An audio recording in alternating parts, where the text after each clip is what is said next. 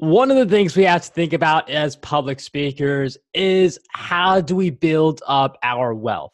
Wealth gives you many options. It allows you to travel more places, which allows you to spread your message as a public speaker. So that's why in this episode, we're going to talk about how do we build our wealth. The expert who joins us for this session, she is a master financial coach, public speaker, entrepreneur, and author who has coached people with a variety of money issues. Her mission is to inspire others to rid themselves of debt and build wealth. Her number one Amazon best-selling book, Money Matters, provides motivation, methods, and manners for increasing your money. Our guest who joins us for this episode is none other than Karen Ford. Karen, welcome to the show. Thank you so much, Mark. It's a pleasure to be here with you. Karen, I'm so happy to have you on Profitable Public Speaking. And wealth is so important for people to be thinking about.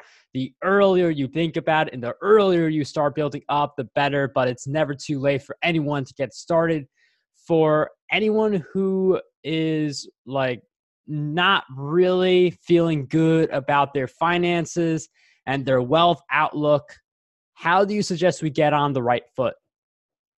Well, first of all, that's a mouthful that you just said, Mark, and that is so very true. It doesn't matter how old a person is, it's never too late. If you have debt, you got into debt, you can get out of debt. And if you want to build wealth, even if you feel like it's late in the game, it's not too late in the game. You can still get in there and build wealth.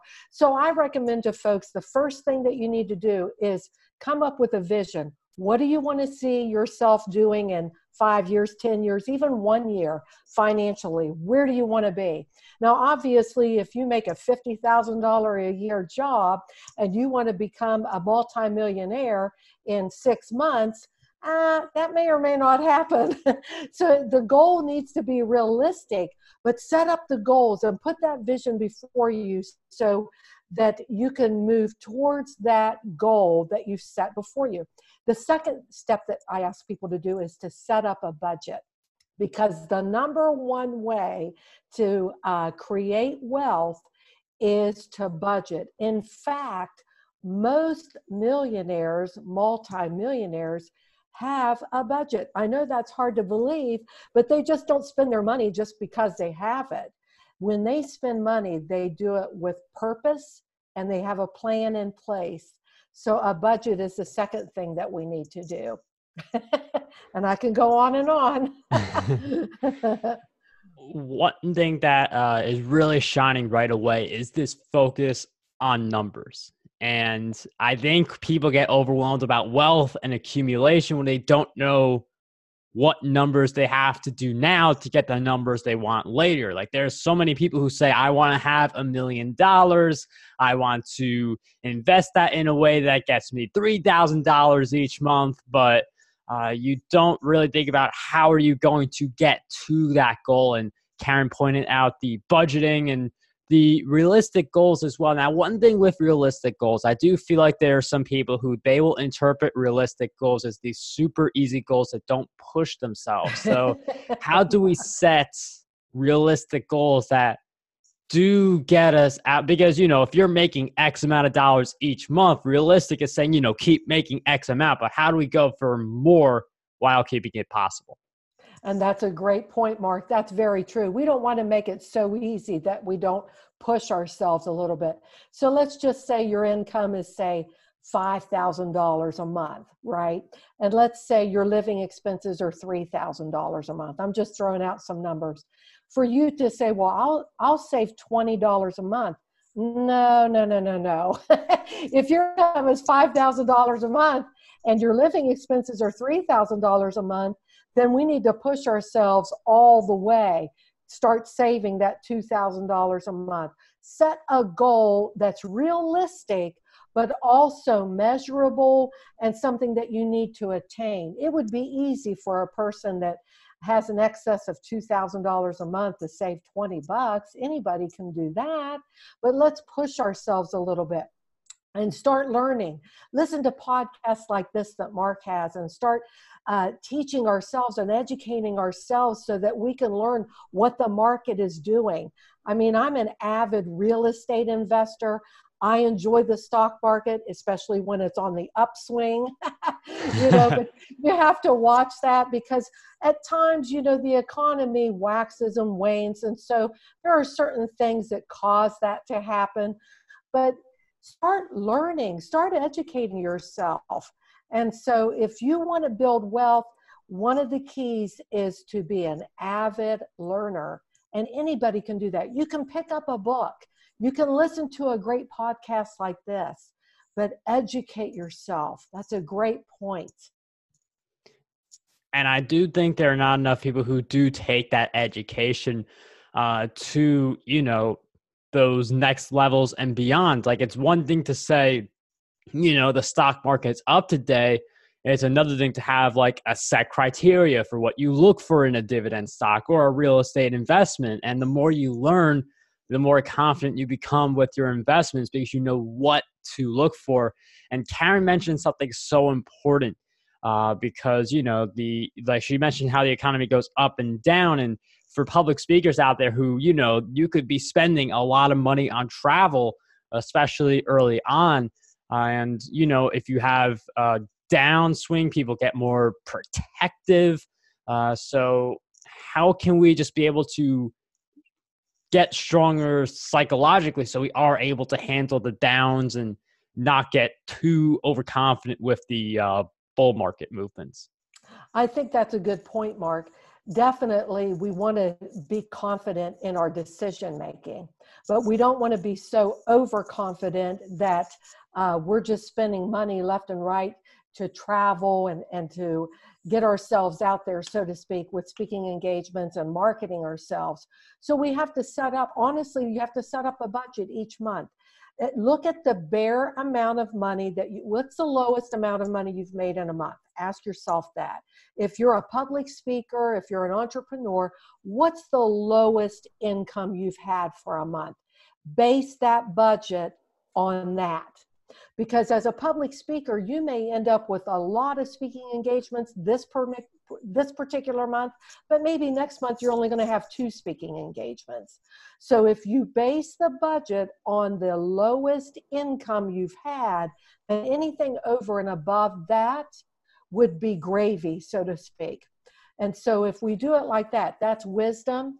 We're confident in our decision making. We know if we only have 2 speaking engagements, we're still good with the budget. And if we end up with 20 speaking engagements next month, then we know we're really set with our budget and have excess in the bank or for investments. And it's really good to be thinking about, like what's this month looking like, what's next month looking like with all of your finances, with all your speaking gigs, because that helps you make the right decisions from a wealth building standpoint, from all the different standpoints. Like if you're not doing as many speaking gigs, that's a good opportunity to reach out to potential clients. That's a good time to do podcast recordings. So being able to time, not like people think about, just like timing the market, but also timing the types of work you do in relation to, what your schedule looks like and what your investments look like is really going to help you optimize your returns and optimize each and every day. That's right. That's absolutely right. Optimization, that's the key right there. You're optimizing your time, you're optimizing your talent, you're optimizing your treasure. So, money, it's like water, it can run through our hands very easily and quickly. It's a lot easier to spend it a lot easier to spend it than it is to save it. That's the hard part, is holding on to it. So if we will look at it like that from that standpoint, then we're looking at it more realistically. And I do love that analogy, money being like water. And that's why you see a lot of people only saving $20 a month instead of that whole $2,000 a month. In the previous example we covered, how can we get more disciplined? So instead of the money slipping through our fingers, we're pouring it into the cup, to really stick with the water analogy. That's a good question, Mark. I have discovered this. If someone really wants something, they will discipline themselves to do it, to attain it. So the question is, how bad do you want it? I look at it like this. Let's say there was a deadly virus going on. I mean, really deadly. And there was a vaccine that's so expensive. And the only way that you could save your life or your kids' lives or your spouse's life is to pay all this money for this expensive vaccine. And you had to start saving up that money right now today. You couldn't use any money that you already had saved up, and you couldn't go into debt for it. Would you start beginning to save today? Yes, you would, because you have a motivation, a goal in mind. And now you're going to become very disciplined to save that money so you can buy that expensive vaccine to save the life of your child, yourself, or your mate. So the question is how badly do you want it? That's the question. So discipline is not a natural thing for people. When I go to the gym, I don't really want to go to the gym because I want to, okay? I want the results that going to the gym produce. And so I will discipline myself to drive to the gym, go in there, and have that trainer tell me what they want me to do, and I'm making my body do it for the next hour or hour and a half. I don't like having to do that when I go to the gym, but I like the results. And that's what discipline does. Most of the time, we don't like having to save. We don't like having to tell ourselves no to that latte every day instead of once a week. We don't like that. But we will like what that discipline will produce. If we have more money in the bank, if we've invested some money in the stock market, or maybe we were able to make a purchase that we previously thought we would have to go into debt for, and now we paid cash for it. So how do we discipline ourselves? Ask ourselves, how badly do I want it? And am I willing to do whatever is necessary to get it? I mean, that's a really great question to ask. And the whole whatever is necessary, that's stuff you write down and just make that list long. Like, you don't want a laundry list on your to-do list because that overwhelms you. But in this case, this is your why. The longer you can make that thing, the better, because sometimes like a motivation may disappear. Like, you may hit that check mark and now it's no longer motivation because you've already accomplished that standard.